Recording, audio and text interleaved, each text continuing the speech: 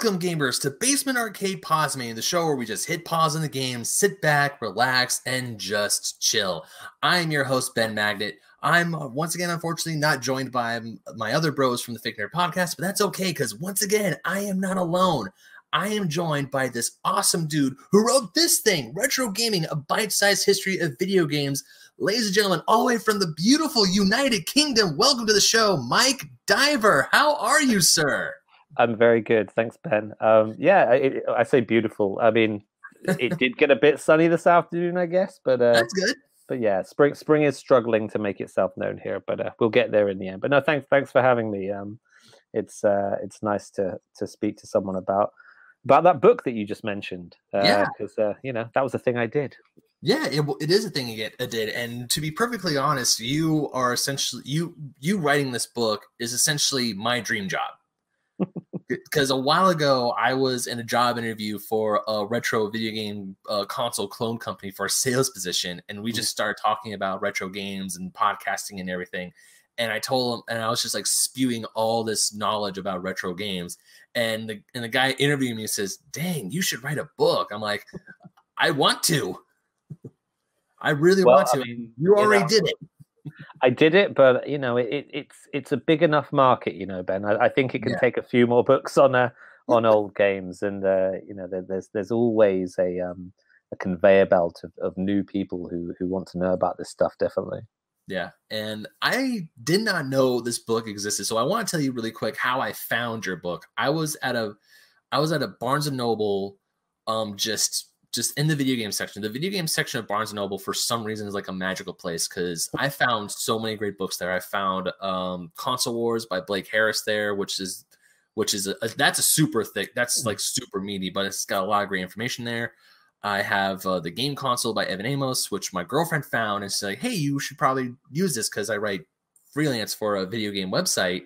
And then I got the Super Mario Encyclopedia, and I'm just looking down, and on the bottom shelf, there's this little book that says Retro Gaming. I'm like, what's this? And I pull it out, and I flip through it. I'm like, oh, this is like, oh, bite-sized history. I get the joke. It is. And I'm just looking at it. Yeah. I'm looking at it. Wouldn't be British without a pun. Yeah.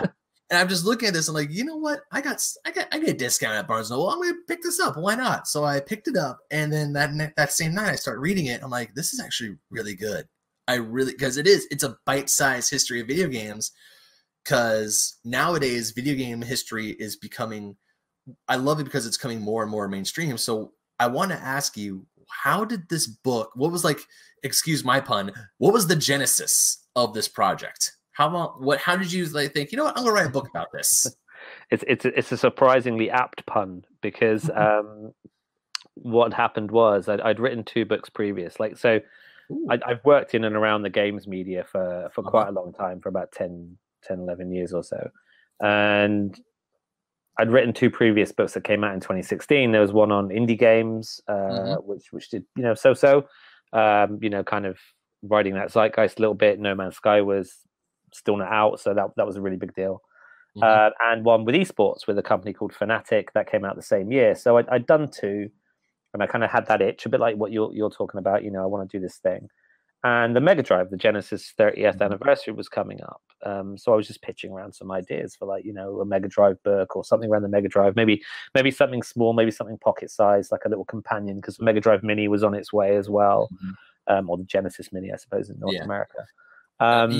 You're more welcome to just stick with the European names, because it's because while I was reading it, I actually realized that this book came from the UK, because the barcode that's on the actual book itself just has the British pound price for it. Normally, when books are published multinationally, there's like the price of the American price, the Canadian price, and then the UK. They just slapped their own barcode over. I'm like, oh, and then but as I was reading it, I was like, okay, cool. He's talking about. Because I really like how you mentioned both the Sega Mega Drive and the Genesis. Because for some reason here in North America, Sega was like, let's call it the Genesis. Let's not call it the Mega Drive.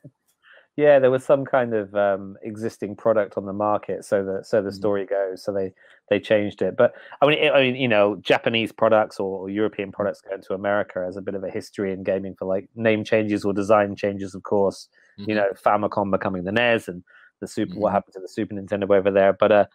But yeah, like for this book, you know, what happened was that Mega Drive pitch basically kind of got broadened out a little bit. I ended up speaking to a couple of publishers, and the one who published my indie games book was like, you know, would you just do us like, you know, kind of a retro games book, like, you know, take the Mega Drive stuff, that's great, but, you know, can you, you know, kind of cover from, well, they kind of asked me like, when does it start and when does retro finish? So that was the hardest point, like, where does retro finish? Yeah. And the thinking there was like, I mean, I actually wanted to go up to PS3 and Xbox 360. Oh, because funny enough, actually, that was one of the questions I was going to ask you. Because in your book, the last like full chapter where you talk about consoles and games is the 6th generation, which is the PlayStation 2, Xbox, and the Nintendo GameCube. Because I was going to ask you personally, where do you think retro ends? Because I think a game I want to say, like, for me, retro gaming is like the 6th generation. That's like the newest, air quotes, the newest age of retro games, whereas the PS3, that's still technically modern.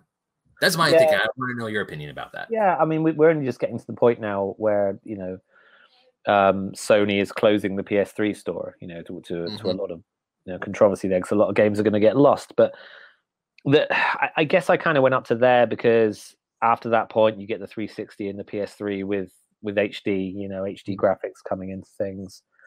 The way those consoles, the way the biggest games on those consoles generally played wasn't that different from the PS2 and the original Xbox. You know, your kind of first-person shooters were well established. Your kind of third-person action adventure games had, of course, been set up by things like Tomb Raider. So the actual genres of games hadn't really changed.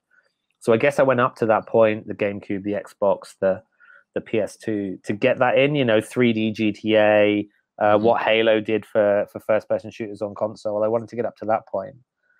But then you look at it from a passage of time perspective, and you think, well, the 360 was 2005, right? So Gears of War is 2005. That's 16 years now. You know, is that retro yet? You know, there's going to be people playing on their PS5s and Series X's now. They're like 20 years old or something. You know, they've never played those games when they were kids. Well, at least they shouldn't have. You know, they shouldn't have been playing Gears of War 5 years old. So yeah, we went up to there for the book, and it was only a small bit as well, because I wanted, you know, I'm very aware that for a lot of people, it's like retro is NES, SNES, you know, maybe through the first generation PlayStation, but even PS2 is maybe pushing it. Yeah. But yeah, that was a little discussion with the publisher about that. I was like, I want to put the PS3 in, and they're like, we don't think you should. And I was like, okay, I'll leave it out. I'll save it for the sequel. Okay. Because I was because while I was going through it, I kind of agree with your publisher, because I feel the PlayStation 3. I mean, yes, the news did just come out a few days ago. Whenever this comes out, we're recording like the day before Easter. The news that that Sony is officially closing the PS3 store for the PlayStation Portable and the PS Vita. You won't be able to buy anything online anymore. That is a huge blow to owners of the system. They're closing the store down in March, but I still feel like as cool as the PS3 eventually became, because when it first came out, it was abysmal. But I still feel like that's still technically retro. Yes, the PS5 is here, but the PS3 is still like just so crisp and clean. Whereas if you compare PS3 to a PS2, it's like PS2 retro, PS3 modern. Yeah, it's that HD jump, and just the, you know, I think quite genuinely, games as a medium, I suppose, games in terms of what you do in that moment to moment play, they haven't really changed a great deal since the PS2 Xbox era. You know, those were the years where we, like I said before, you know, we founded the most popular genres right now. I know VR has kind of built a semi-head of steam through, you know, what Valve's done with Half-Life last year, and what PlayStation thinks it wants to keep doing, you know, to mix success. But you know, this new generation, what's it really offering? It's offering faster loading. I mean, things are a little bit shiny if you've got a TV to support it, but a lot of people don't have fancy TVs to support it. So I think that switch, I mean, it wasn't as dramatic as, God, I'm going to get into bits. You know, it wasn't as dramatic as that 16 to 32-bit shift where you suddenly went, oh my God, like, you know, you're playing Wipeout, you're playing Tomb Raider, Destruction Derby, games like this. You're thinking, this, you know, games will never look as good as this. I found myself on a Twitter discussion the other day. We were talking about Mario 64, because some people have obviously only just played Super Mario 64 because of the now retired 3D All Stars collection that's on the Switch. That's me. I had it. And I had it. I always get into this. I'm not in this fight, but I always have to defend myself because when I was a kid and I did have an N64 when I was younger, I wanted an N64 only for Pokemon Stadium. That's fair enough. For Pokemon Stadium, Mario Kart, and Smash Bros. I was when Mario Kart 3D came out, or when Mario All Stars 3D All Stars came out, I got it, and I think I'm like over 100 stars in Mario 64. The game is amazing. Right. So you're still finding it amazing because that's what. It was a friend of mine who works at Square Enix. Actually, he posted like this is still amazing now. I can't imagine what it was like at the time. And my response to that was very much like it was magic. It was like, how is it get? You had Super Mario World, right? You had Super Mario World, and we had Super Mario All Stars on the SNES, and of course Yoshi's Island, which is a beautiful game even now. But then Mario 64 was just like, wow, that is like games will never look this good. And I don't think anything that's happened in the last few generations has been quite as seismic as that shift to successful 3D. Because obviously we had some 3D games before. I always think of Hard Driving, this like driving sim game that's all like really hard, really bad polygons, really terrible. Like things like Virtua Racing are great, but yeah, there was some bad 3D games. And of course Star Fox as well was fantastic on the SNES. So there were people that were doing stuff. There's a great story behind Star Fox actually, if you ever dig into that. I don't think I do in the book, but that was basically like kind of pioneered like how that game ran by like just these young kids from Britain. It's a fantastic story. You can go look it up in your free time. Star Fox, because I never played my first introduction to Star Fox was like a lot of kids introduction was through Star Fox 64 on the N64, which yes, it's an on the rail shooter. Just playing that game with all those aerial dogfights, I thought it was the coolest thing ever. And it wasn't until I was an adult when I realized that came out before, because I thought Star Fox 64, that was an N64 original. That's why I thought, I was like, this is the very first Star Fox game. Nope. We had Star Fox and Star Fox 2 on the Super Nintendo, but Star Fox 2 never came out in the United States until the SNES Mini came out. So I will not lie, as I am a very big proponent of I can sit down and play older retro games. It's the pixel art does not bother me at all. Even the cruder 3D polygons of the PlayStation 2 don't bother me at all. But when I did try my hand at Star Fox for the SNES, it is a little hard to look at. It's hard. It's hard to read. Yeah, it is hard to read. Like you can pretty much get through that first stage, the planet stage, and then I always found when you're out in space and there was the kind of spinning shapes in front of you, I was like, I couldn't quite, even at the time, I found it hard to plot exactly where I was in relation to that massive moving solid object that was about to wipe me out.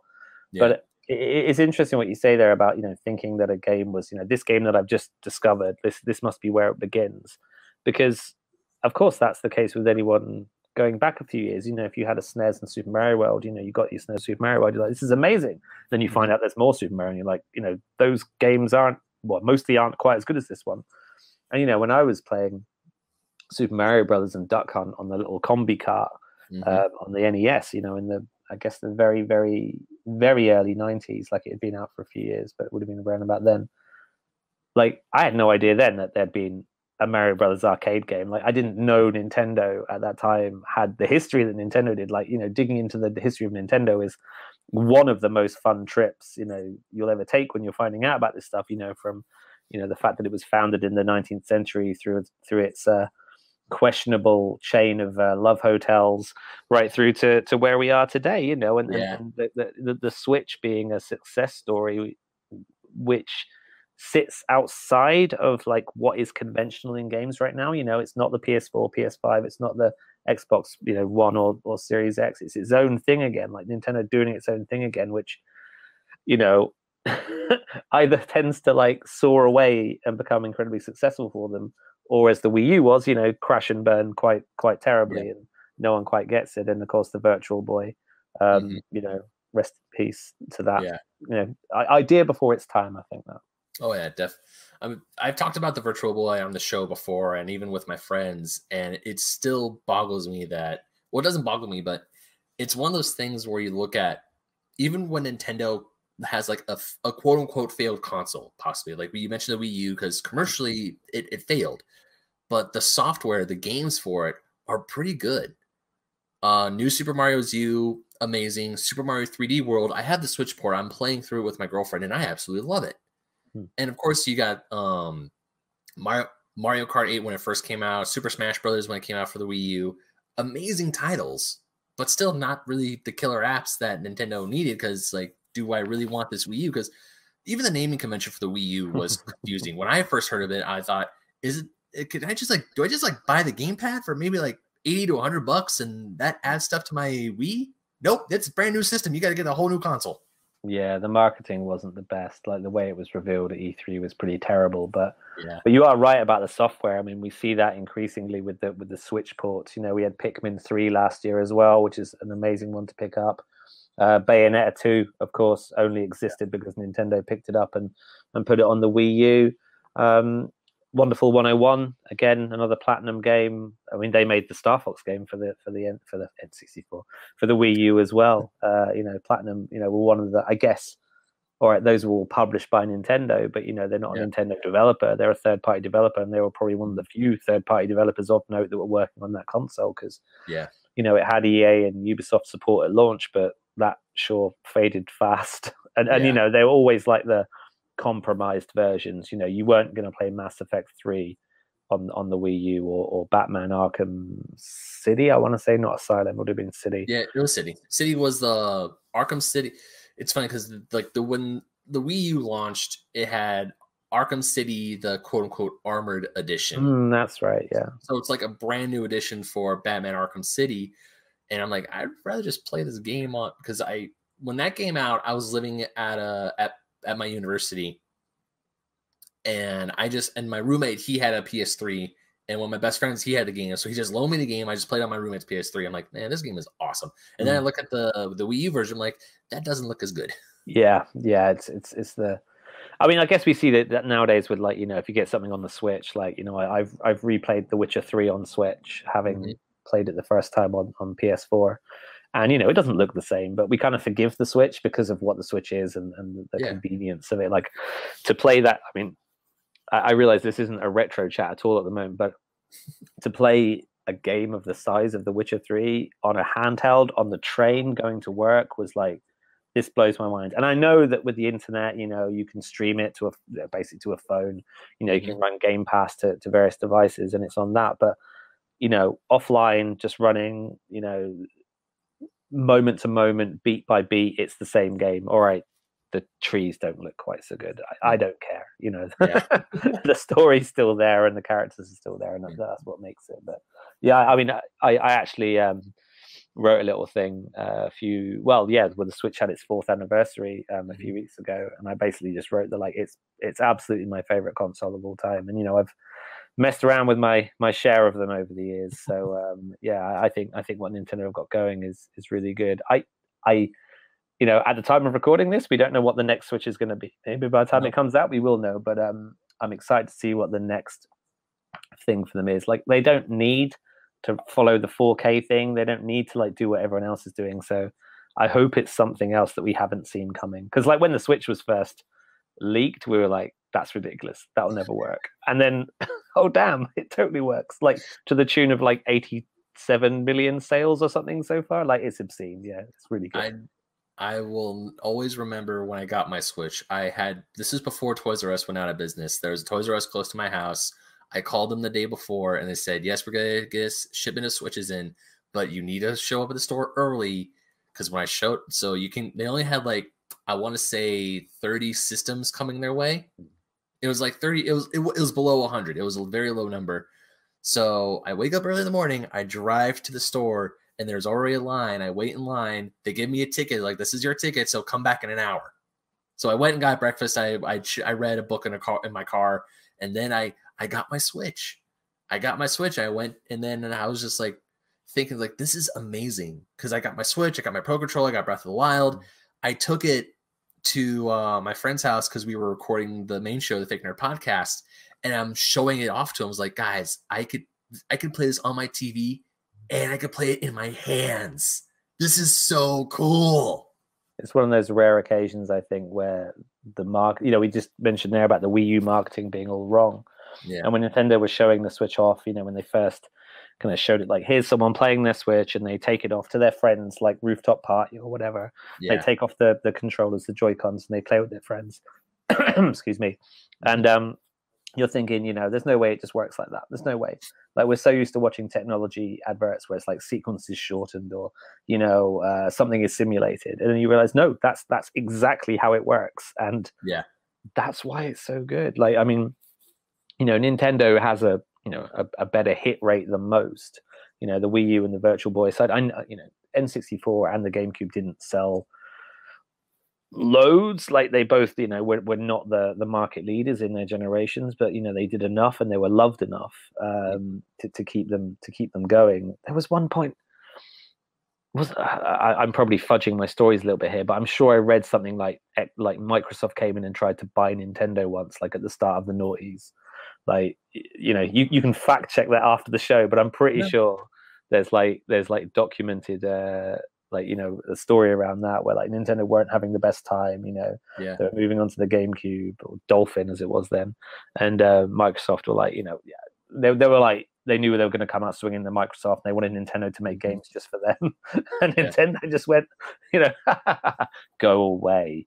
Yeah. You know, that, you know, because of course, you know, Microsoft did buy up a load of studios. You know, they bought up Rare, was one of their early acquisitions.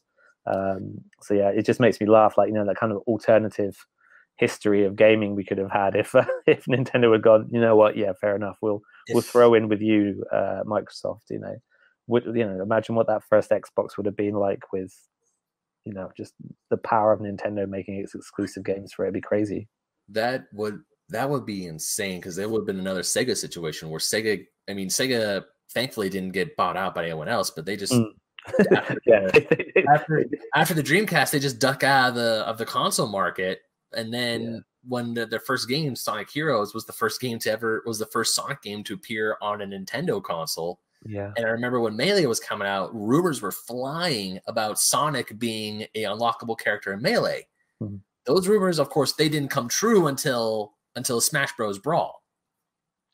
So, but yeah, I mean, it's still weird. Like, even like the Banjo-Kazooie amiibo that just came out, and people are saying, it's so weird that this was a Nintendo 64, a famous N64 game, and now that Microsoft owns Rare, the developer, you look at the bottom of the amiibo, there's like a little copyright from Microsoft Studios on there. It's like, it just feels so weird that this had its start on Nintendo. It essentially came home for a hot second for Smash Bros, but it's still owned by Microsoft.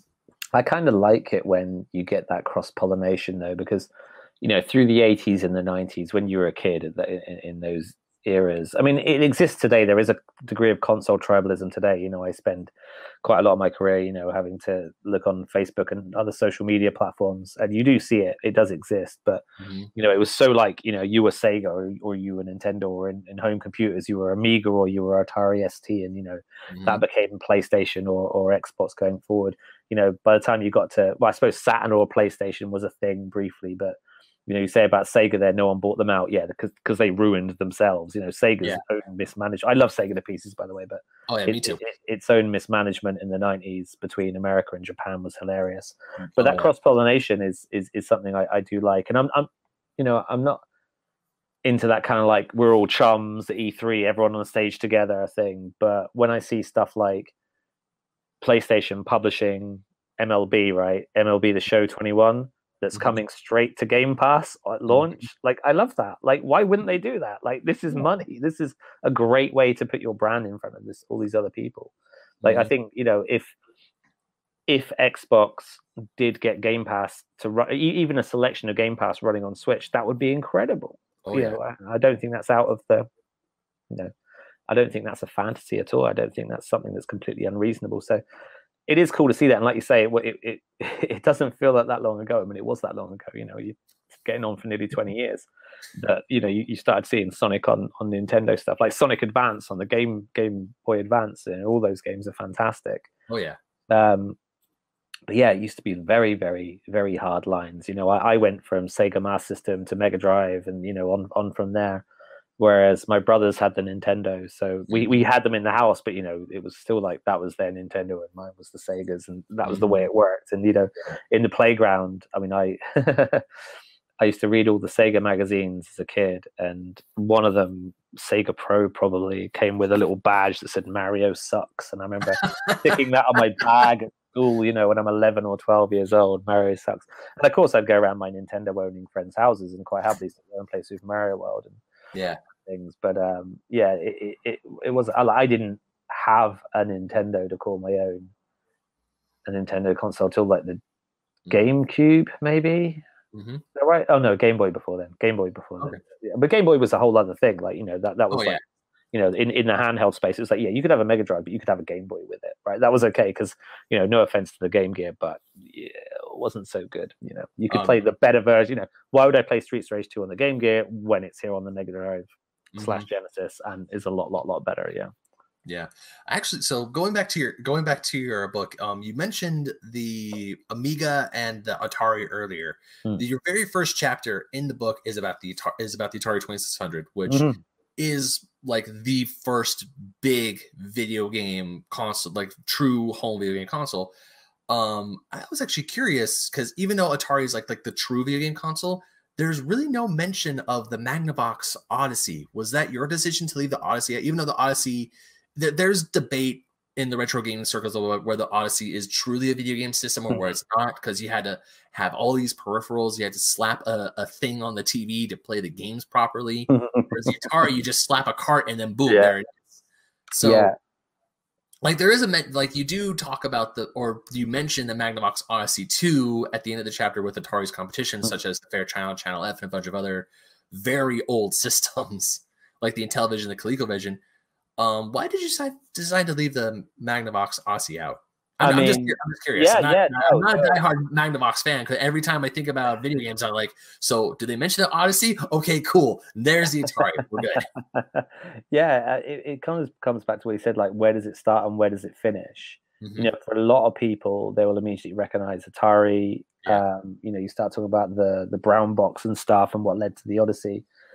It becomes a little, you know, that's there and that's important, but this was more of a memory lane pitch, more of a like, what did people have? And that's kind of why it comes in there. Like, I can still remember those Ataris being sold when I was 10, the junior version, you know, 2600 junior, when I was about 11 or maybe even 12 years old. So the very early 90s, like there was a magazine shop in the UK called Argos, still exists. And, you know, you'd get your magazine and you'd fill out a little code and you go into the shop and you give them the code and then you get your product. You know, so it wasn't like a shop you could go in and browse. And they sold the Atari into, you know, the 2600 Junior into about 1992. So in my head, that was like, okay, I know when I was into that kind of 8-bit into 16-bit era, that Atari was still around, and I've got one in the wardrobe, just nice. Obviously out of sight, out of picture. Like, I've still got one. So that's kind of why that was, and like, it's such a big brand name, of course. But you know, when you're talking about like from a thing to a thing, you know, it's quite easy to go like, yeah, from Atari. You know, we'll start with Atari, and I guess it reconnects it a bit to, you know, Pong and everything in the arcade space. You know, if people, you know, understand how that company came to be. You know, it started with why I've just gone, but Space War, sorry, and then Pong, you know, the next year became the hit that it was. So yeah, that was about it, really. Like, you know, if it was a more comprehensive book, which it definitely isn't, you know, we could have had a bit more of a deep dive there. You know, you mentioned the Fairchild there, like the story of the Fairchild Channel F. Oh yeah, it is very, very significant. You know, obviously that preceded the Atari 2600, and was the first, you know, to have proper interchangeable cartridges. Right, that's a huge, huge deal. You know, it didn't have very many. It was like half a dozen, six or seven. I'm trying to think. It was a very low number. Well, also the Fairchild Channel F that sold like tiny little, like, yeah. I didn't even know the Fairchild existed until just like maybe a year ago. Yeah, sure. I mean, for the longest time, it was kind of a footnote, and then you start looking at the lineage of things. So, and that, like you say, like, we've got space in the book for a little bit about it, but it's really just kind of like a bit of complementary color, I suppose, to like the main narrative, you know, from Atari through to Nintendo and Sega, and then, you know, some of the home computer stuff. I mean, interestingly, I mean, you know, you being in America, you wouldn't have got the Spectrum in quite the same way we did in the UK. No, but actually, that for me was a big one to include, because the Spectrum in this country, that was a huge deal. Yeah, funny enough, I was actually going to ask you. So, because I'm actually really cool. Not cool. Very glad that you do mention a lot of the early PC games, because I don't know if this is just a strictly American thing or if it's just a very niche thing. But I am aware of how big PC games, early PC games, were in the UK and Europe, and I want to say Australia. I could be wrong, but because here in America, I mean, me growing up as a kid, my first home personal computer was a Windows 95. I didn't know what the Commodore was. I obviously didn't know what a Spectrum was. I just remember seeing my parents come home with a Windows 95, and I'm like, can I play games on that? I can? Cool. But then when I get older, I start doing these deep dives. I'm learning about the Commodore 64, the Atari line of computers that they had, and seeing these these games for these primitive games for these computers. It just blows my mind about how far PC games have come. So you mentioning these old PC games or these old PCs in this book, I'm like, this is actually very interesting, because games for the home computer were still going. They were going strong while consoles were the main talk around the campfire. They were big time, yeah. I mean, in this country, certainly the Amiga 500 was a huge home computer. Like, you know, if you had an Amiga 500, you were allowed to take the mickey out of your mates who had an ST, because the ST was kind of the same kind of thing, but not quite as powerful. Like, games never looked quite so good. They didn't sound quite so good as the Amiga. And Commodore had done really, really well before the Amiga. They did the C64, which I think is still the biggest selling home computer model ever. I mean, we don't really get computers in the same way anymore, so it's kind of a moot stat. You know, nothing's going to overtake it. But yeah, like you say, the Commodore 64, that 8-bit computer, Atari's 8-bit range that they were coming out with, they were big deals. I mean, Amstrad in this country was a big player in that space as well. Anyone in the UK, well, pretty much everyone in the UK knows who Alan Sugar is. He was on the UK's version of The Apprentice. So you had the future president of the United States, and we had Sir Alan Sugar, who founded Amstrad, you know, back in the day. I mean, our country is still kind of reeling from that whole thing. It's like I won't bring it up again. Don't worry. I mean, I try to talk about video games. I mean, when politics and video games do collide, of course, we'll talk about that on the show. But I'm trying to keep all that stuff out. Like, keep it safe. You said PG-13. We can't go there without breaking that rule. But you're all right. Yeah. Home computers were a very big thing. Like, we had a Spectrum, we had an Amiga at home. One of the key reasons they were so significant to people growing up and loving video games was the crazy piracy that went on those platforms. So, like, you know, you couldn't go to your mate's house and rip a Mega Drive cartridge, but you can quite easily make, you know, 40 copies of Magic Pockets for the Amiga if you wanted to. Sorry, Betmap Brothers, please don't come for me. But yeah, you know, you would copy Spectrum games, you'd copy Amiga games, and that's how they got shared around. And the first time I played Street Fighter 2 in my house, like in my home, was on the Amiga port, because my dad brought it home. Like, my dad used to work nights, and so, like, they had a setup at work, I guess. You know, they worked in a factory, maintenance. If nothing was broken, they had hours to kill. So I'm sure I'm trivializing my dad's job there somewhat, but sorry, he won't listen. But yeah, like, he'd come back with a bunch of discs. I remember Street Fighter 2 coming on, like, I don't know, it was probably like on 4 or 5 discs. Like, I would way too many. Might have even been more than that. And, like, you know, on an Amiga, like, you've only got the one trigger, the one fire button. So here's a 6-button arcade game on one trigger. It was rubbish. But it was my rubbish, and I owned that. Like, the Amiga was my thing. While we had a Master System and then later a Mega Drive and stuff in that home as well, and a Super Nintendo and a PlayStation. But the Amiga hung around for a while. Like, it did. I had some great games. Like, I mean, you know, Doom obviously came out for PCs and stuff, and you had, like, Warcraft starting out in the early 90s. But yeah, on the Amiga, you had there was just some amazing stuff being made on that home computer, which is just kind of, well, it's never really gone out of the retro conversation. Like, people, you know, companies like Psygnosis that got bought by Sony, of course. They did Wipeout, but they did Shadow of the Beast and loads of other games on the Amiga. Sensible Software did some really cool games. Cannon Fodder's Sensible Soccer.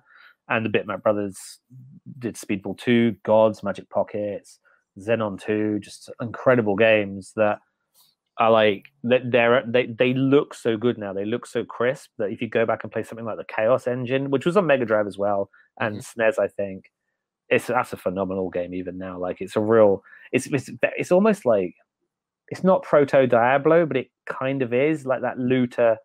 Like it's a bit of a looter shooter fantasy thing, you know, unlock a bunch of stuff and escape a level. There's some really cool stuff back then. So yeah, I had to include that. But on the Spectrum front, I do remember the publisher saying, like, did that sell in America? Did anyone have the Spectrum? No, they didn't. But I'm going to put it in, and you're going to have to just roll with it. Like it'll be fine. Don't worry about it, because it's sold in its millions over here. There's a great film which I've completely forgotten the name of. It's so good I've forgotten the name of it. But the BBC, I want to say, made a film about Sir Clive Sinclair and his battles with other computer manufacturers, which is worth a look at, because the guy who made the Spectrum was a bit of an eccentric, should we say? I want to say, I could be completely wrong.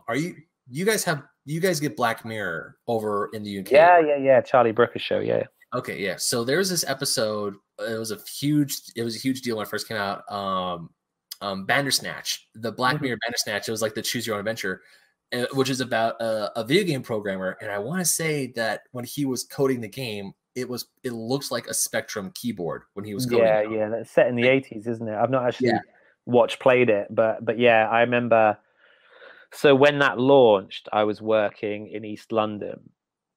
And they kind of took over Old Street Station. They set up like a fake old video game store in Old Street Station, and it was really like the old kind of like, you know, big box game packaging and stuff. And they set it all out, so it was all by that fake publisher. It was really, really cool to see. Sort of like dashed across from work to have a look and take some pictures, because I was working at the time for a company called Vice, and we just started our video game coverage. Well, no, hadn't just started it. But hang on, when was Bandersnatch? No way, man. That was only like last year, right? No, I want to say it was like 20. I want to say it's 2018. Yeah, maybe it was my current job. I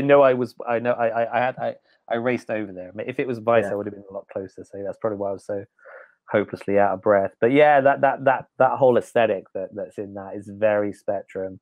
Way more than C64. C64 felt a little bit closer, I guess, to your Sega and Nintendo a little bit. Like, I mean, they even had a cartridge, you know, that you could plug into it. You didn't get any of that on a Spectrum. It was all, well, they did have discs, but they were rubbish. But it was all cassette tapes. Like, you know, the very idea that games came on cassette tape is just laughable to some people, I'm sure. But for us, it was like totally normal. Yeah, you put it in and you let it do its thing, and then 10 minutes later you play the game. Like, that's how long. Well, it rarely took that long, but sometimes it certainly felt like it could take that long. No, funny enough that you mentioned the cassette tapes for the C64. I just like recently I put up a poll on my Twitter account, and because one of the people who follow me on Twitter got me in touch with someone else, and she is a huge Commodore 64 fan. And I want to say for like a good hour or so, we were just like tweeting each other back and forth, talking about the C64, showing me pictures of her cassette games, of the disk drive that the C64 had. And I've never seen stuff like this before. And I'm like, good God. She's like, yeah, you totally need to play it. I'm like, I don't have the room for a Commodore. I mean, yes, there is a Commodore 64 Mini that I saw. And I thought, that looks really cool, but I don't have space for it. It's nice and small. I have space for it, but it's really like, I don't know anything about the C64. I just know that was a thing. And I've heard that the Mini, some people love it, some people hate it. So it's a bit of like, I don't know. It's one of those where the game selection isn't quite what you would want from it. I mean, there's the whole load of licensing, you know, situations going on there. But yeah, like, I mean, the C64, the Spectrum, I mean, that's an era of home computer gaming where the standout titles that hold up today are pretty few and far between, I would say, at the risk of like being chastised by people who grew up with that stuff. But like, you know, some older games are hard to go back to, and that's kind of the era where they are a bit harder. When you're in that 16-bit era with the Amiga and the ST, those games are a lot more comfortable. They feel a lot more connected to the era. Now, maybe it's because of you know, the kind of rise of indies over the last 10, 12 years, and we're quite happy with pixel art. You know, that kind of aesthetic still, you know, still ticks the boxes. Like I was just playing Narita Boy last week or the week before, a new game that Team 17 had published, and it's all like super duper pixel art. You know, it has a kind of like another world kind of fluidity to the animation and stuff. Like it's an echo of that era, and it still plays great today. But yeah, when I go back to some Spectrum stuff, so like Dizzy was a huge thing in the UK. Oh, yeah. Right? Dizzy, you know, little egg dude with gloves and boots, and there's a really great little retro console called the Evercade that came out last year. You know, it's got like bespoke cartridges and stuff, and they did an Oliver Twins cartridge, so it's got Dizzy and stuff on it. And I was playing those games for a bit because you think, you know, Mario still holds up. You can still play Super Mario Brothers and Super Mario Brothers 3, and they're still a good time. Those Dizzy games have really, really dated. And it's partly because just the way they, you know, they don't scroll. It's screen, which makes it feel really, really primitive. But yeah, just it lacks a certain precision that you forgave at the time. You totally forgave because like this was your game, and you know, unless you were a naughty person copying a load of games, you know, you didn't get many games when you were a kid. Like, you know, I explain this to my kids sometimes because they're so used to, you know, daddy's got this game, daddy's got that game. You know, they kind of come through work and what have you. But you know, when I had a Master System, for instance, I think I had about 17 games total for that. You know, when I was a kid, because that's all I managed to acquire over the duration of me having a Master System, and it's actually the only console I've ever sold. So like I don't have it anymore. So I never added to it in my adult life, you know. Whereas the Mega Drive, you know, every well, I don't know, a couple of times a year, I'll just go onto eBay and go like, yeah, why not? I'll treat myself to something I'm going to set the Mega Drive up for, play once, and then never touch again. Like same with the Dreamcast, same with even the PS2. Occasionally, you know, I'm like, I've got way too many PS2 games, but every now and again something will just pop up, and you're like, yeah, go on then, why not? Yeah. There are times where, I mean, even though coronavirus is still a thing, there are some places here in the United States where they have like immense safety measures in place, so I can still go game shopping here every once in a while. And I'm actually there. I told myself that if I can find them, I'm going to get 3 Atari 2600 games, even though I don't own a 2600 and probably never will, just for the sole purpose of saving them for like historical preservation purposes. E.T., Yar's Revenge, and Adventure. Well, you should be able to find all of those, I would think. You know, those are pretty popular ones. I could never play Yar's Revenge. There's something about that game that really put me off. It was like, oh man, did my head in. But Adventure, I actually played that a few years ago, and like it is what it is, right? It's like dead simple, but you can feel it as this foundational thing for exactly what, you know, the genre that it spawned, right? You know, it is there. You know, here's a little dot on screen, and that dot gets a key, and the key opens the door. Yep, that's Zelda. That's a Zelda dungeon, but you know, with yellow and blue lines. It's there's a certain beauty to it. It's why I can still play Pac-Man, right? I mean, I know we're both sat here with a Pac-Man behind us, but I was playing.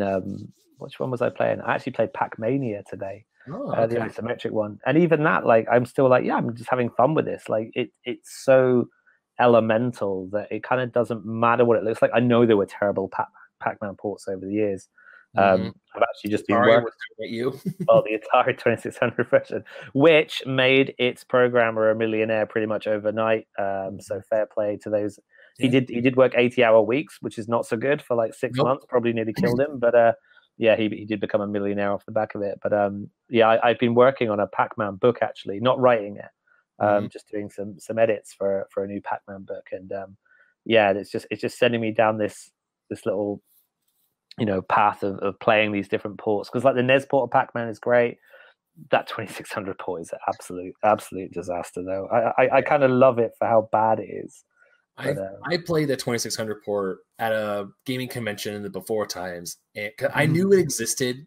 I've seen pictures of it, I've seen gameplay of it, but actually playing it is just, I'm sitting there and just like, man, if I was a kid in the early 80s and I went to the arcade religiously and I saw Pac-Man in the arcade and I heard Atari was coming out with Pac-Man, my brain would instantly thought, what I'm getting at the arcade is what I'm going to get at home.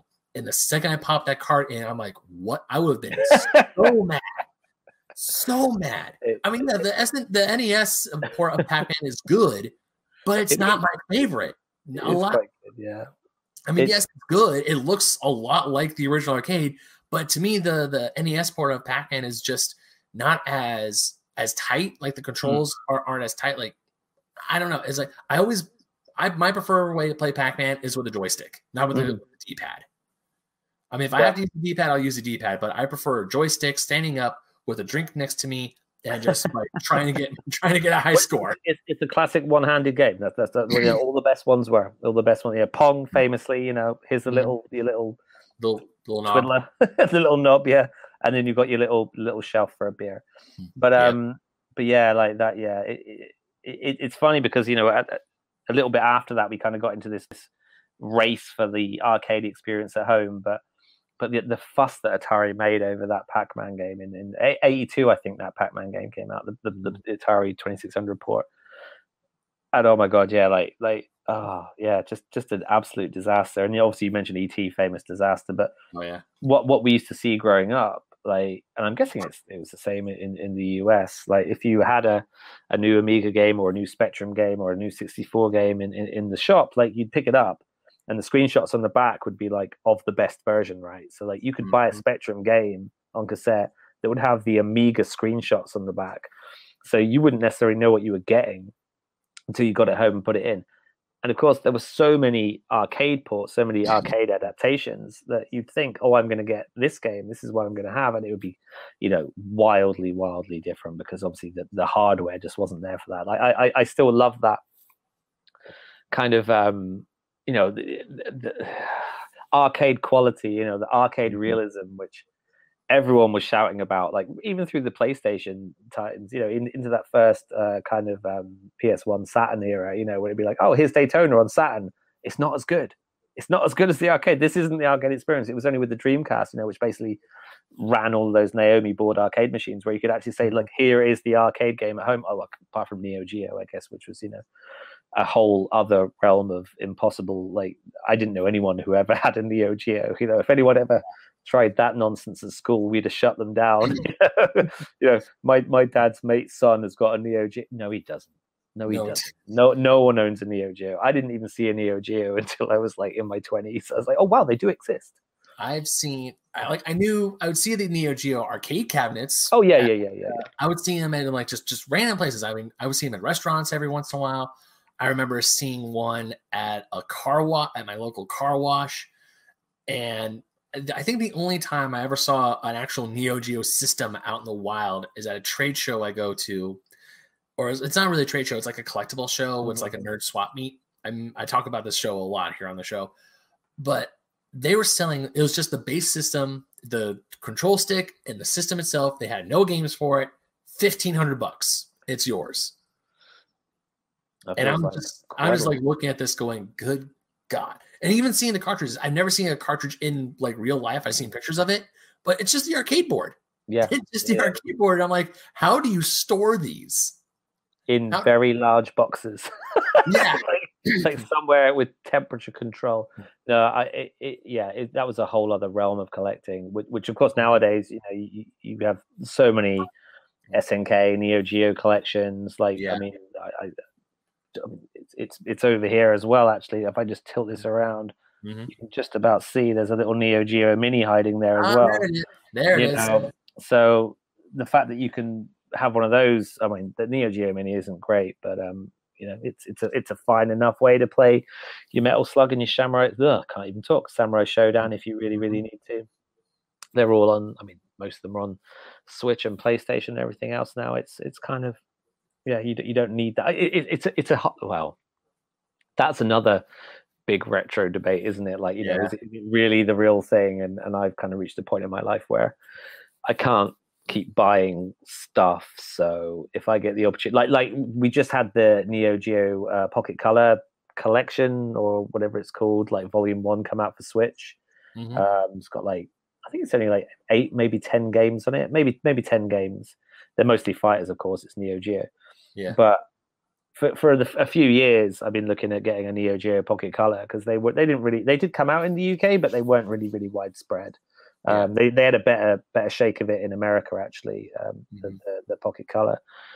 And I played around with one, funnily enough, at a show, a bit like what you say, at a show in the Midlands, so in the UK, and kind of immediately fell in love with it. I was like, oh my God, I really need one of these. But like over the years, I just haven't been able to get one, and they're not extraordinarily expensive. But yeah, then that collection came out, and it had the volume 1 next to it, and I'm thinking, yeah, I'll probably just wait for volume 2, and because a lot of those Neo Geo Pocket games are in Japanese, so like, okay, well, these are all at least the Western ones, right? I'm getting there.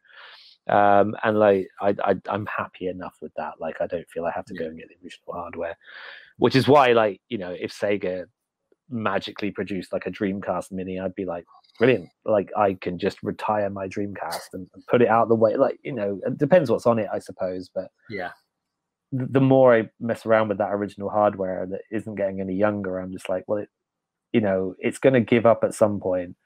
How much am I going to mess around repairing things? Like I've got knackered old computers and consoles in the loft. Like Amstrad made a console called the GX4000, absolute piece of trash, but I've got one.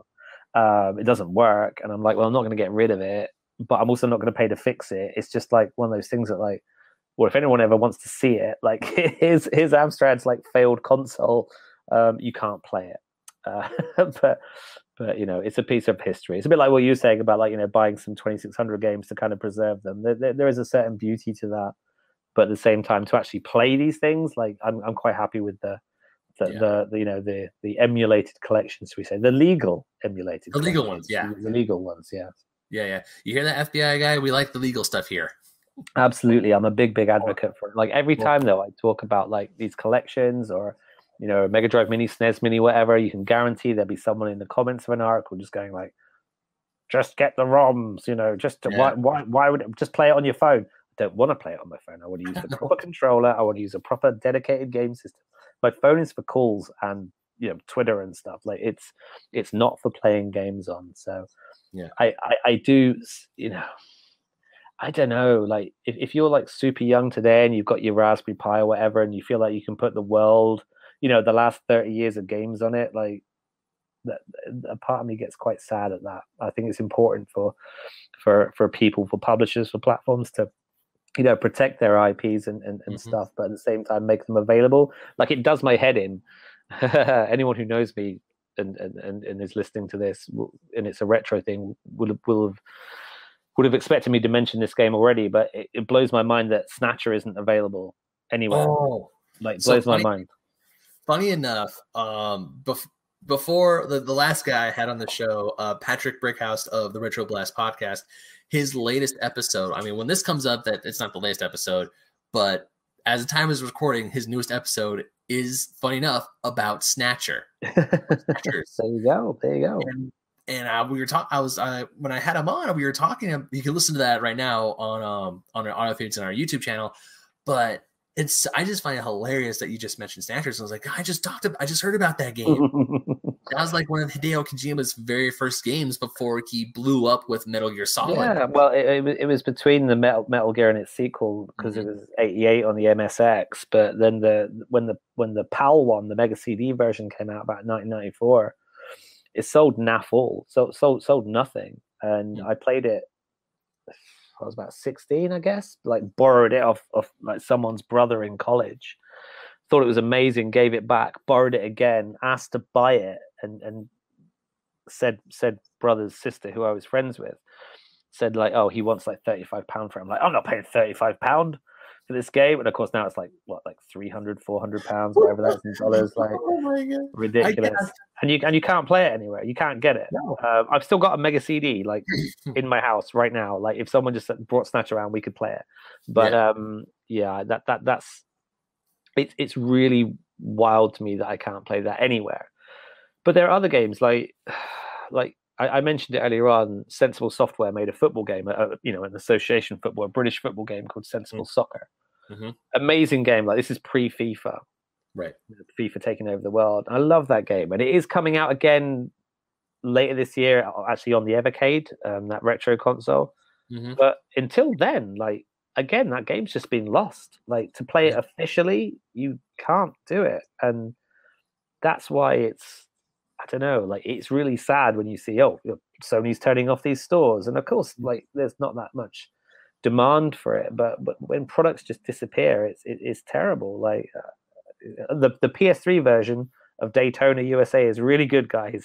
So if you want a good home copy of the Daytona USA, please go get that. And it's got like Nights into Dreams and stuff on there. Like Sonic CD is on the PlayStation Store right now. Like, go get that. That's an amazing 2D Sonic game. So yeah, Sonic CD was my very first Sonic game. That not played. The very first game I played was Sonic the Hedgehog 2, but CD was the first Sonic game that was mine. Because my parents bought for me. My dad came home with the Windows 95. The very next day, he went out to the store and got me the 95 port of Sonic CD. That's my favorite game of all time. Thankfully, the iOS port, pretty damn good. Is it? Okay, I bet that. It's probably the same version that's on the PlayStation Store. Yeah, it is. Probably, yeah. I mean, again, that's something that, like, you know, if that was on, I mean, I don't know, some sort of Mega CD collection or some kind of, like, you know, forgotten Sega collection, and they brought, like, because Virtua Racing is on the Switch, right? And that's pretty much the arcade version. You know, it's the Formula One car, it's the 3 tracks. But the 32X version of Virtua Racing Deluxe, is really good. It's like 3 different cars, 5 tracks. Like, it's so much. That's the one to have. And we haven't got it right. Like, I've got it here, like, if I wanted to set it up. But, like, can I have that on my Switch? Like, that's what I want. Just put everything on Switch. Like, just put everything on Switch, and I'll be happy. That's basically all I need in my life. Like, if there are certain games, Snatcher being one of them, that, like, you know, if Konami just decided to, like, okay, we're going to put that on Switch, well done, it's out in 2 weeks' time, I will not, like, ask for anything else from the gaming gods for at least another year. I'll be good. I'll be happy. I'll be so happy.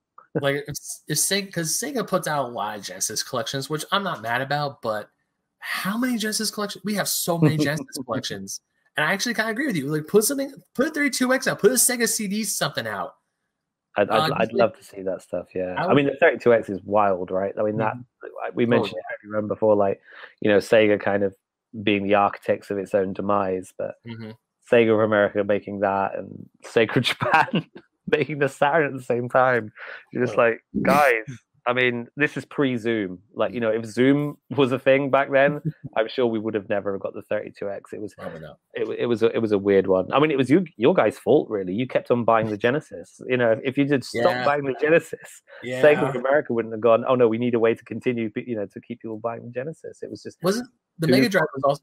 The Mega Drive was also super popular in Europe, right? Oh yeah. That was Sega's. Like, the Master System had done quite well in the UK, certainly, and in other territories like other parts of Europe, and in South America, the Master System did really, really well, really big in Brazil. But yeah, like, the Mega Drive was the big one, and of course in America it made Sega in America, really, which is, you know, kind of, you know, coming full circle with what Service Games was, based out of Hawaii, and then, you know, merging and going to Japan and all the rest of it, and then coming back to the States. But yeah, like, I mean, I don't know. I do know what the marketing of the Genesis was like in America, but even in the UK, it was very much like, this is the cool one. Yeah. This is the one, you know, this isn't like, you know, your baby brother's Nintendo. This is the one that, like, you know, they had, like, adverts with, you know, young, cool, hip guys playing games in their trailers and stuff, and you know, made Sonic, you know, this cute blue hedgehog, look like the absolute, like, most dangerous video game character you've ever seen. You know, the parents are going to be outraged or something. They weren't. The parents were fine. No, it is so interesting to see how, because you're one of, like, you're not the first international guest we've had on our family podcast, but you're definitely, I'm pretty sure you're definitely the first one from England on the show, especially on Base Arcade Posman. You're the first international one. So just hearing how different things are in the UK as compared to America, because I mean, here, I feel like the whole world knows how, like, screw you, the us Americans are when it comes to our advertisements and our marketing strategies. Like, even though I was technically alive during this era, I don't remember, because I was born in 1990. I was born in November of 1990. So I didn't realize what was going on until much later, or much after the console war ended.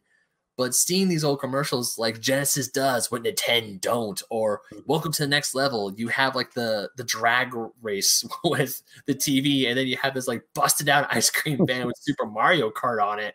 It's like, man, we are brutal.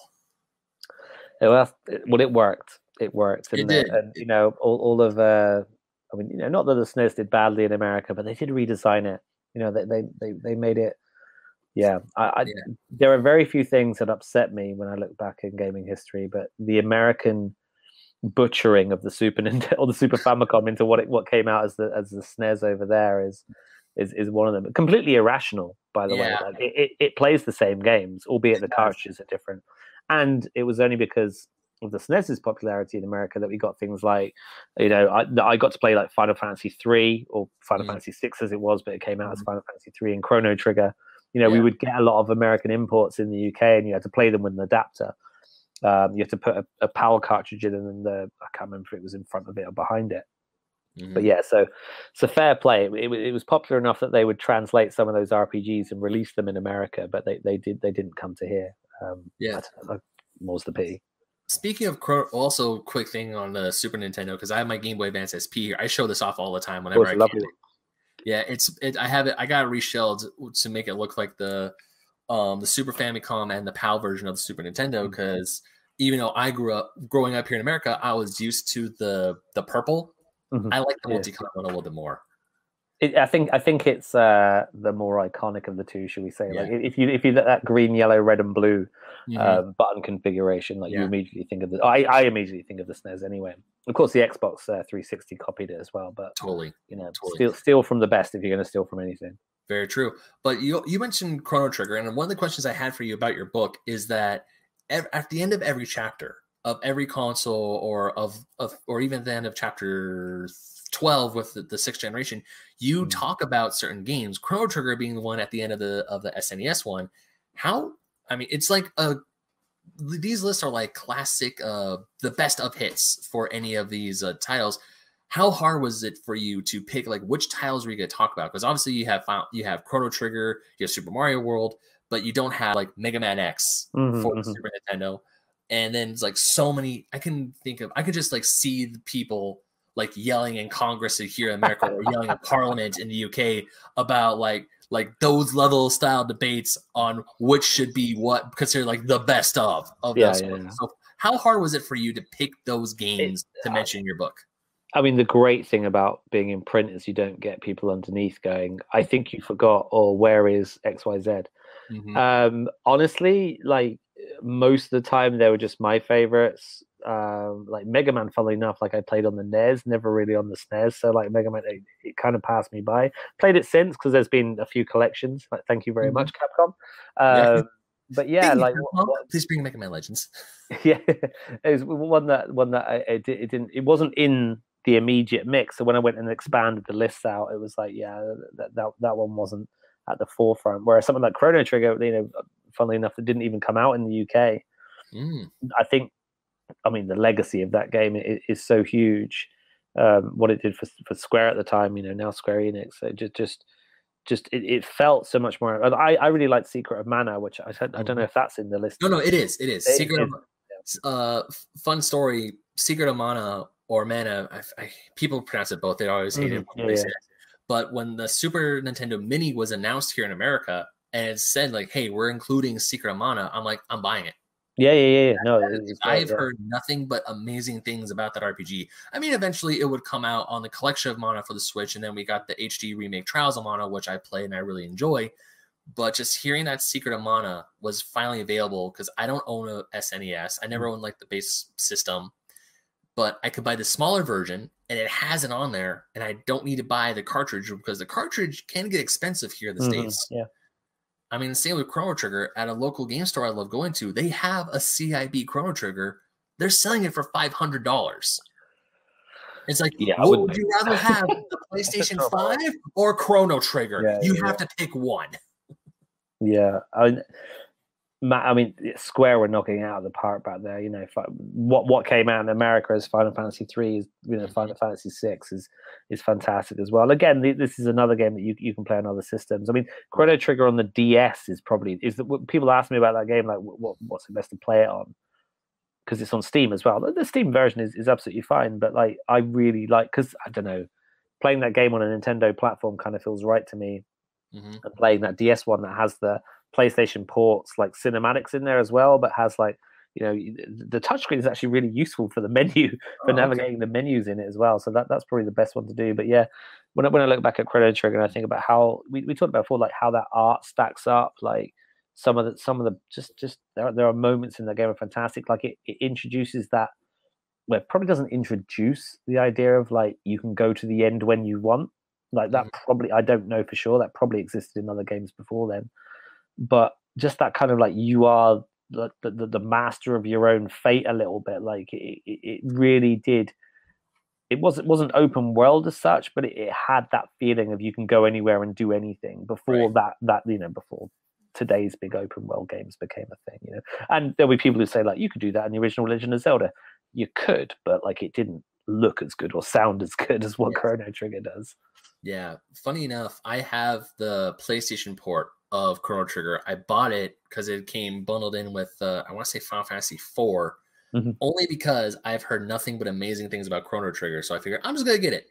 I haven't played it yet, but then doing some research, people keep saying that, oh yeah, the PlayStation port isn't the best. I mean, it's playable, it's fine. Yeah, it's fine. Yeah. If you want, like talking to you, saying that the Nintendo DS version of Chrono Trigger is like the way to play it, I'm like now thinking, okay, well, if I ever find the DS version of Chrono Trigger, I'm probably gonna drop $100 because I looked up the price on it and it's about like is that expensive now as well? Is it? Yeah, it's weird. So like, do you think the SNES version of Chrono Trigger? I mean, yes, that's the first one. That's the most expensive one. I was like, oh my god, Chrono Trigger. But the later ports, it's like, okay, maybe it's a little cheaper.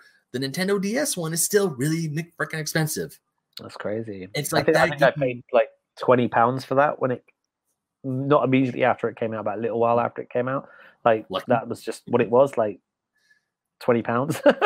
I think I paid for my copy because it was. Hold on, let me show you my copy. I have it right here. As this is some great audio. Where are you? Nope, not you. There you are. Sorry. Here, okay, yeah. So here it is. It's like the greatest hits PlayStation 1 with Final Fantasy 4 and Chrono Trigger. And it is an absolute gore. I mean, there's like some stuff on the box, but the disc itself is completely clean. Audio listeners, I know you can't really see it, but there's like no scratches on my Chrono Trigger disc. And it is absolutely gorgeous. But people say that the PlayStation version isn't the best version to play Chrono Trigger on. It kind of bums me out because I got this for, I want to say $10 maybe. I mean, that kind of, I mean, this is a thing with games like that. Like, unless you're talking about that Pac-Man difference, like, the differences are pretty small. Like, I can remember when that PlayStation version of Chrono Trigger was announced and that they had the new animations added, and just thinking, oh, that one's going to be amazing. And like, I never actually played the PlayStation one, but I'm sure it's fine. I mean, you know, it's not going to be like when the Steam port came out and the graphics were all messed up and smoothed out of, like, there was no, they just bodged that. It got patched, didn't it? But yeah, it didn't have the best launch. But yeah, I mean, with the ordering of those games, though, like, I mean, funnily enough, I've got a copy down here. I can't even remember what some of them are, but let me see. Where's SNES? This is great. I'm gonna try to do this as quick as I can, so I can. It's video. I mean, I just went to reach out for my own copy of the game. Yeah, no, like Super Mario World, F-Zero, and F-Zero was a launch game, of course, and the Mode 7 showing off. Oh yeah, it's past Donkey Kong Country, Rare, yeah, Super Mario Kart, Star Fox. Oh yeah. So yeah, I just mentioned like about what Square was doing. So yeah, and Super Metroid being a huge game. Killer Instinct, oh my god, yeah, that was a huge thing over here. Yeah. I don't know if that was big in America, but yeah. And then I talk about like the American SNES and a bag of bread. yeah, I saw that the bag of bread thing. I was like, you're not wrong. Good anecdote, yeah, like that. But that I don't know, like that's kind of it kind of ties in with how Sega of America was. Nintendo of America was very much like, we've got to do our own thing, we've got to put our own stamp on it. And, I kind of respect that. And it was no real surprise when you look back at like, how the original Xbox came out compared to the shape of the GameCube. It was very much like we wanted to be the big, strong thing. And Japan was like, here's just a cool thing. Here's a toy, it's got a handle. The Xbox wasn't like that. It's just, I mean, the PC Engine, for instance, Oh, yeah. the PC Engine in Japan is like the size of a postage stamp. This tiny little thing. And then, bless America, it's like, yeah, we're going to make the TurboGrafx, like, it's got to be big. I mean, it still wasn't big, but it was bigger, like double the size. I kind of respect that. No, just there are times when, like, going to retro game stores or going to a retro video game conventions and seeing like the displays of both the American versions and the international versions, like the Japanese, the PAL versions of these consoles. It's like, what was wrong with us?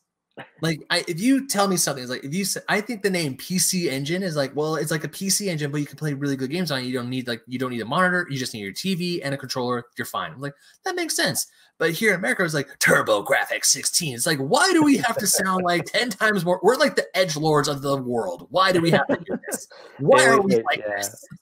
Well, I quite like the name TurboGrafx 16. It reminds me. It just sounds like a peripheral for something. Yeah. I quite like it. But yeah, I mean, PC Engine barely even scratched the surface in Europe. There was a very, very modest release for that. So again, talking about kind of retro revival stuff, that PC Engine Mini or TurboGrafx Mini in America that Konami put out last spring, I want to say, really, really, really great mini console. That, like, in terms of, I mean, that came out after the book was finished, so it's not mentioned, but fantastic. I mean, that's got Snatcher on it as well, but it's got Snatcher on it in Japanese, which is unplayable. Well, it's like, I don't speak Japanese and I don't read Japanese. I've tried to play it with translate on your phone. Yeah. but it only, like, it gives you a bit of a bodge job. It's not worth it. I gave up. At that point, I would rather just, as much as I would love to learn Japanese, as much as I throughout my life, I've tried learning Japanese and I never succeeded. I'm like, no, I think I'll wait if Sega will re-release Snatchers or re-release a bunch of stuff for if they'll re-release stuff for games. But well, we have seen the digital pictures stuff that came out for the Mega CD. That stuff's come back around. Night Trap came out again. Yeah. I want to say Double Switch came out again, and Ground Zero Texas is imminent if it's not out already. I'm actually looking forward to that one. Ground Zero Texas is one of those FMV games of the 90s that I really, really enjoyed. Okay. More so than Night Trap. I realize this is a bit of a niche thing, and of course it was the Sega CD in America. Excuse me, not the Mega CD. Again, it was like, why not? There must have been a Mega CD on that. Well, I guess you didn't have the Mega Drive, so why would you call it the Mega CD? That would just be confusing. For us, here in America, it was very like Sega. The name Sega had to be front and center because I mean, Nintendo. Like, also going back to your book, you have a really nice blurb about the crash of '83, which of course Nintendo came out with the NES or the Famicom in Japan. That essentially saved that gray toaster box, which I still have. It's in my drawer. I'm not gonna pull it out because that's buried. That gray toaster saved home consoles here in the United States. So of course, when Sega wanted a piece of the pie, they really had to differentiate themselves, because one of the things that the crash that attributed to the crash were, and I had to mix, and I had gone through this experience with my own parents and my grandparents, that I had to tell them exactly what system the game I needed or what system of the game I wanted. Because if you look at the late 80s or the very early 80s, like the Atari games and then television games and the Coleco games, a lot of them don't have what system they're for on the box. So if you say, hey, so like you get this little kid who's like, hey, I want the Cabbage Patch Kids game. And then they come home, they open up Christmas, and they realize, oh, this is the ColecoVision. I need the Intellivision version. And there's nothing on the box that says, or at least if it's on the box, it's in really, really small print. Yeah. So for here in the States, I think that one of the things why it's like the Sega CD or the Sega Genesis is like you had to say, is like, I want the Sega version. So then parents will know which one to get for their kids. And of course, you open up, it's like, because I can only imagine how mad a kid is if like he wants the the Sega Genesis version of Mortal Kombat, but then his parents get him the Super Nintendo version, and it's like, I have a Sega, doesn't say Sega on the box, mom and dad. Oh, they'll try and make it fit in. It'll be fine. You know, it's a censored one. Just file off the edge a little bit. But no, I totally get that, and you know that you're right to talk about. You know, that was another thing that Nintendo got very, very right. They realized that, you know, marketing the NES as you know a games console explicitly was not going to get retailers to go for it. So that's why you got, you know, they renamed it the various, you know, the control deck and the game pack, wasn't it? And they poor Rob, God rest his soul, you know, coming out with the NES and you know with his two little games that were totally useless. But you know, it helped them see it differently, and yeah, absolutely got them off the ground. I mean, you know, you compare even the look of the NES. So like, I'm quite, you know, generally quite down on American redesigns of the Japanese products. You know, TurboGrafx and SNES being two of them, but that NES is iconic. And if you could look back at the Famicom, you know, the Famicom design in Japan, like that looks like a games console. Right? That's a games console. And the NES looks like something that just sits next to your VCR and is a piece of like it's a family, well, you know, a family entertainment product. And that added with the, you know, the kind of Nintendo seal of approval, you know, it kind of gave that feeling of, I don't know, like it wasn't like, because, you know, I was going to say Peggy's in this country. What's it called in America? Your ratings board. The ESRB. ESRB. So that wasn't really wasn't a thing just then. Obviously, Mortal Kombat hadn't happened, and Night Trap and all the rest of it. Yeah. But I think having that seal, kind of like when you went to a video shop and you saw, you know, there's a certificate that's been approved, that's verified. It was almost like, I know that it was Nintendo marking its own homework, effectively, just going, yeah, that's our game. But you know, I think it genuinely helped, and of course, you know, there was various problems with companies like Tengen producing its own version of games, and you know, EA did it with Sega and all the rest of it. But you know, for a while there, it was. I think it's really, really helped parents to understand what the hell was going on, because it was the Wild West for a bit there. It was. Although I kind of, I don't know. I was gonna say I kind of miss it. Obviously, I was too young even then to appreciate it. Like I was born in 1980, so no idea of that going on. Didn't really know Nintendo or Sega till into the late 80s. But I kind of liked it when games companies just go a bit bananas and do a bit too much and don't play safe, which is why the Switch is great, right? The Switch is not playing safe and it blows up and it works. You know, the way that all these companies are piling on each other, like going for these different slices of the same pie, is just a bit more exciting than like, well, here's Sony and Xbox, like, you know, in a standoff to see who'll blink first. Like, yeah, that's actually really boring. Just show me the thing and what it does and why I need it. And you know, we're all adults. Well, you know, obviously kids want these things as well. But you know, these are high price products, as they were then, as they were in the 80s. You know, you forget about what games cost. Like we're having this debate now about, you know, our games worth $70 or £70. And I'm like, when Street Fighter 2 came out on the SNES, that was £70. When Turok Dinosaur Hunter came out on the N64, that was like $79.99 or something, $69.99. It's not a new concept to charge that much money for games. And if I go back and look at what I was buying on the Mega Drive for like £40-50 sometimes, you know, Street Fighter flashback games like that, you know, convert that to modern money, it is £78. Yeah. You know, I don't know. I think we got a bit safe with what we were spending for a while there, and you know, it's probably about time gaming went, you know what, we're losing a lot of money here. Can you? Well, you know, some of the publishers are anyway. I mean, for me, it was definitely an eye opener, because when I grew up in the era, like when I really started getting into video games, and my parents were buying myself and my younger brother games and game systems, it was at the very tail end of the PlayStation and the N64. But and at the time, we thought $100 for a game console, that's really expensive. And then we look at the games, like when we were at Target or at Toys R Us, and the games like the PlayStation games were like $40, give or take here and there. And we thought, okay, that's how much the game costs. And I'm watching these documentaries. I'm looking up stuff I'm just looking up video game stuff and saying, yeah, the PlayStation when it first came out in '94 was $300, and the Sega Saturn was $400. Like when I heard about the Xbox 360, that was going to be a $400 system. I thought, good God, that's expensive. But then I look back at the time machine, especially when you adjust for inflation. A PlayStation when you adjust for inflation here in 2021, like $300 is like $600 nowadays, give or take a few hundred maybe. But it is like, damn, games were always expensive. I was just in like this little protective bubble of being an innocent child.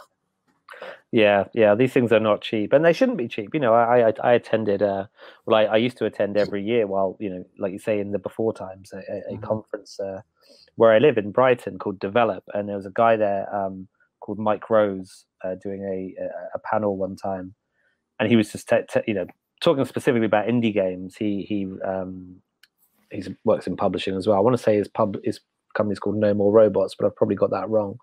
But if it is right, that's what it is.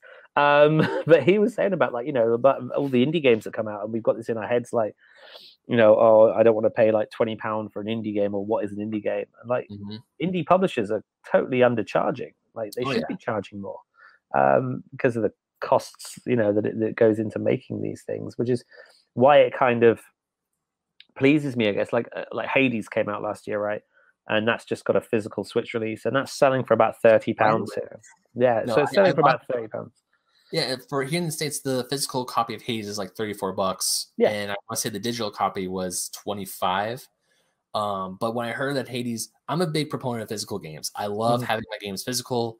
There are a few games I do have that are digital only, and I missed out because I don't know if you're aware of it, but Limited Run Games.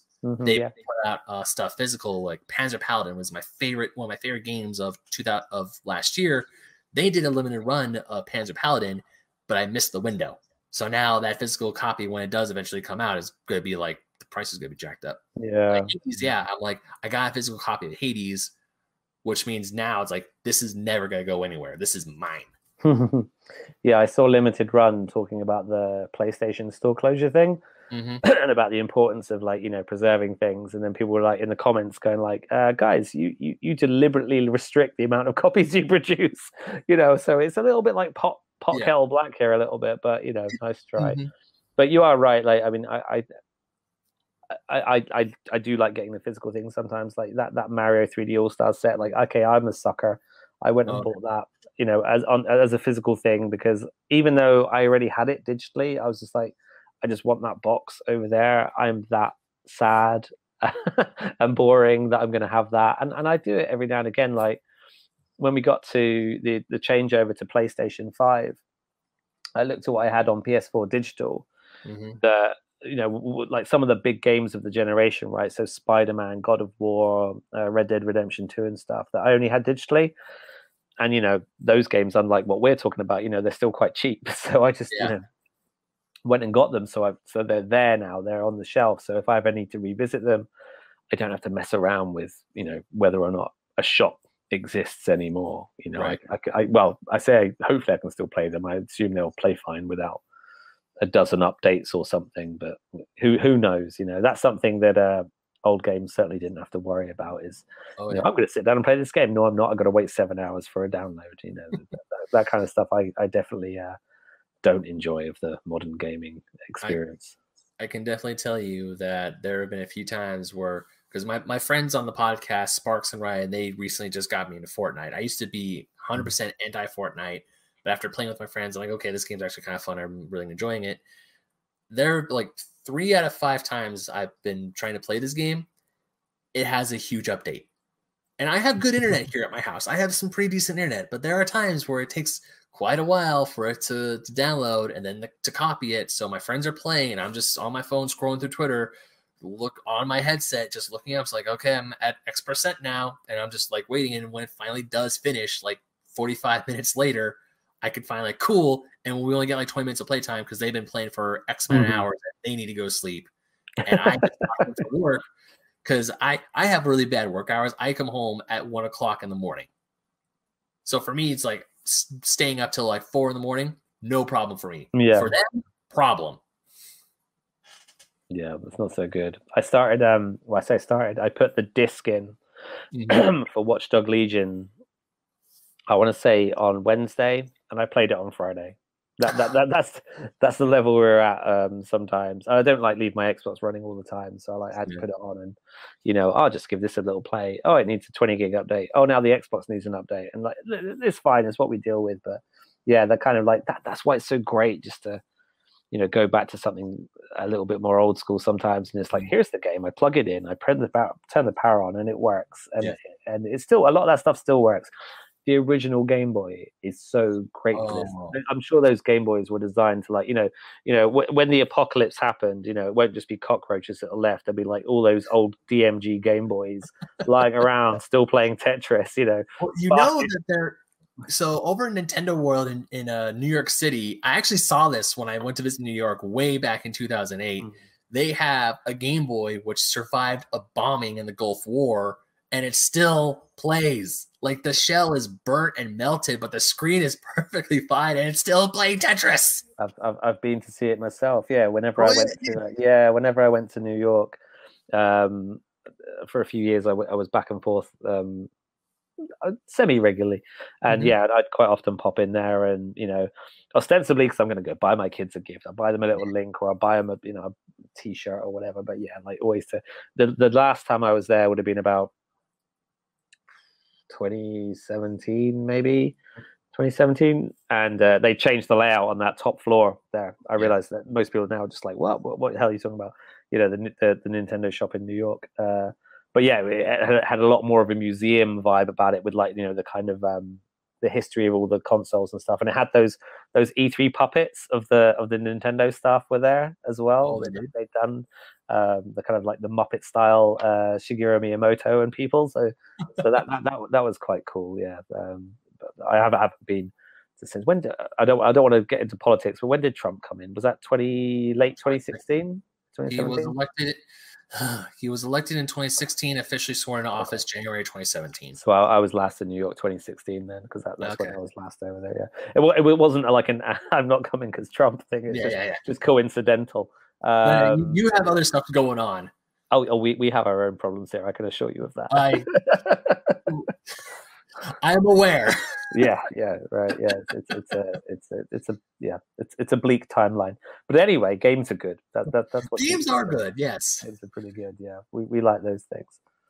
Yes. But I know you said when we put this up, said like we'll talk for an hour. Now it's like an hour 30 minutes. Do you need to go, or do you yeah, want I was just gonna say, like, yeah, we should probably like wrap up quite soon if that's quite okay. But if you've got any like burning questions or anything, not burning questions? Not burning questions, because I was like I said, I was working on this at 4:00 in the morning. This morning, I only got like 5 hours of sleep because I was like, what can I ask him? And I only asked like 3 of the questions I have for you, but that is totally fine. This show is like I said earlier, we sit down, we just talk, we rant, and it was a great conversation. And you, good sir, have an open invite. If you just want to come back and just like shoot the shit for a bit, just let me know. We'll bring you on. I'll tell the guys. We'll talk. We'll just like throw a dart at the board and see what we just talk about video games. That's why I love doing the show. So thank you so much, Mike, for coming on and for answering me back. And the book, hold up, let me get a better picture. Let me get this for the video. The book is Retro Gaming, a bite-sized history of video games. I was lucky enough to find it at Barnes & Noble. I'm pretty sure you can find it pretty much anywhere books are sold. At least I hope you can, because it's this came from I don't know if this is offensive. I apologize if it is. This came from jolly old England. So here you go. It did. That's where it began. But it's it's traveled well. I've actually got. I'll show you this. Like, this is a rare thing that happens in publishing for me anyway, for gaming books. But it's also in Spanish and French. Look at that. Oh, look at that! That's awesome. There you go. So if you're in Spain or France, you can buy the book there as well. But yeah, the publisher exported it to America, and I'm pleased it found its way there. It helps that it isn't especially topical. It should mean that the bookshops keep on stocking it. Even if there's one hidden in the back somewhere. But I'll tell you what, Ben, if you ever get around to doing your own book, that feeling of walking into a bookshop or anywhere and like seeing your own book on the shelf is like take having something published on the internet and magnify that by like 1,000, Oh, and then you feel like really weird and really, you're sure everyone's staring at you because you've just had a moment looking at just a stack of books. It's funny enough, a book project came into my head while I was at my 9-to-5 job the other day, and I thought to myself, I was like, that actually could be a pretty good idea, pretty good thing to work on. And I always told myself, if I ever see, because I have like 5 other different projects that are like in my backlog staring at me like, when you go work on us, Ben? But I always thought to myself, if I ever see a book that I wrote or I worked on in a store, I'm going to ask the store managers like, hey, I wrote that. Can I sign it? Just like quick signature and just put it back on the shelf and walk out. Leave a little note inside. Yeah. I did that on one of our local bookshops in Brighton asked me to do that. So I did it for a couple. I have no idea if they ever sold them, but if anyone bought it from there, they'd have got a little note in there. I did it at a night Sega put on once as well, or a Sega related thing. And that was really weird because they asked me to write a little note. I'm like, I don't know what to write. Like, thanks, I guess. Like, thanks for buying my book. Yeah, exactly. Thanks very much. Except at that night they were giving them away, so I didn't even get anything. I mean, oh my God. At least you bought it on discount. For me, there's like a membership program at my store. So for me, it was like, yeah, sure, because I was already buying that. And that was like $40, and I was like, look at this too. And then turns out I actually read this. I haven't even cracked that one open. Well, you see, that's the only recommendation I need to hear. That's all I need to hear. Yeah, I'm just bummed that you're not just a continent, but you're also an ocean away. Because I was hoping you would sign this, but maybe someday. Who knows? I'll send you a virtual signature. You can 3D print it and put it. I don't even know how the internet really works, Ben. I'm just bluffing it as I go. Just print it out and tape it in my cover. Someone did actually ask me to do that though. They did ask me to send a signed copy, and thankfully I had a spare and I did send it. But it was very, very odd to be asked. It's very, very odd. But look, I mean, thanks for this chat. Thanks for having me on. Thanks for the support. Thanks you for tweeting about the book and everything. And it's really great as well to see someone who's a bit younger than me. I mean, I'm certainly not the oldest in this business. Just over 40, but people who are discovering the history a little bit, because I think it's important. The book is very much if you were there, it's more that kind of thing. It's not the deep history, it's not the deep dive, but I think if you want to really understand how we got to where we are, you have to do a little bit of fun homework. And the best thing to do is go and play the games, right? Like, books are fun. Go and play the games. Like, if you listen to this and you're like, oh, I want to read about Zelda, I want to read about Mario, just go and play them. Go and play the games. You'll learn a lot more than people like me could ever write. So that's it. Although, not to say reading is not fun. It totally is. I love reading about this stuff. That's why I keep going back to it. But then it's like, I read it, I was like, man, I gotta play some more games. It's a complementary medium. Absolutely. But yeah, thanks for having me on, man. Of course. And where can people find you on the internet besides reading your awesome book? Where can they find you on the internet? Yeah, you won't find me on the internet in the pages of that book. I'm on Twitter. I'm just at Mike Diver, so you can find me there. That's about it, really. That's pretty much how I found you. Yeah, I'm a oversharer on Twitter, if anything. So apologies in advance. If anyone follows me expecting just video games, don't just get a load of politics and football as well. I'm sorry about that in advance. Who's your club in England? Oh, Southampton Football Club. Absolutely. Okay. Yeah. We are in the Premier League, but it's fine. I don't suppose most of America would have any idea who we are. I'm somewhat aware of English football. The only 2 teams I know of are Manchester United, because that's the most popular football team in the entire world, and Liverpool. And they are the champions, the Premiership champions, who we beat this season. So that automatically makes us the best team, right? Although Manchester United did also beat us 9-0. So we beat the champions and we lost 9-0 to Manchester United. That's the kind of season Southampton have had this year. A bit topsy-turvy. Yeah, a bit. I mean, internationally, I'm a huge Brazil fan. But that's when we talk about the FIFA World Cup. That's a whole different story. But I assume if I ever do go to England, whatever city I end up in, or if I go to visit you in your city, I'll be like, hey, this is your favorite football team now. I'm like, sure. I don't want to get yelled at. It's no. I think you can. I think you can safely walk around in a Brazil shirt everywhere. Even if England are on the TV, Brazil gets a free pass anywhere a Brazilian fan goes. Of course, if I wear a United States club shirt, three people will be like, "Ha, you suck." Well, I don't think we'd know what most of them are. Like one of my I realize we're waffling a little bit, but one of my old friends from before I worked in music, before I worked in games, I worked in music, and he moved to LA, so like he follows like LA Galaxy and stuff now. And, Okay. It's a whole different world, but it's kind of cool within itself. Like it feels like America's got soccer now quite well. It's growing. I mean, thankfully, because the success of the women's national team, because they won like 4 World Cups. All the World Cups, everyone. Yeah, because I was talking about wearing like a United States national team in England, and then I'm probably gonna get yelled at. I think you'd be fine. Yeah. I mean, you know, a German top more There's a bit of history there. Some people don't like to let it go, but America generally, I think we'd be fine. So, you know, the whole War of Independence was a long time ago. I can only imagine the conversation between someone wearing a German national jersey and an English/American. There's going to be a little bit more conversation than what happened on the pitch and also what happened in the 1940s. Yeah, we'll leave it there. Yeah, we'll leave it there. Anyways, thank you once again for coming on the show. I really open invite. If you ever want to come on, just hit me up. Retro Game. Let me hold up one more time, audio listeners. It is called Retro Gaming: A Bite-Sized History of Video Games, and the word "bite" is spelled B-Y-T-E, kind of like megabyte. Which I saw that, I'm like, well, that's a great little pun right there. That's the reason for picking it up. That's why you did it. So for now, once again, thank you for coming on. Now let us unpause and get back to our video games.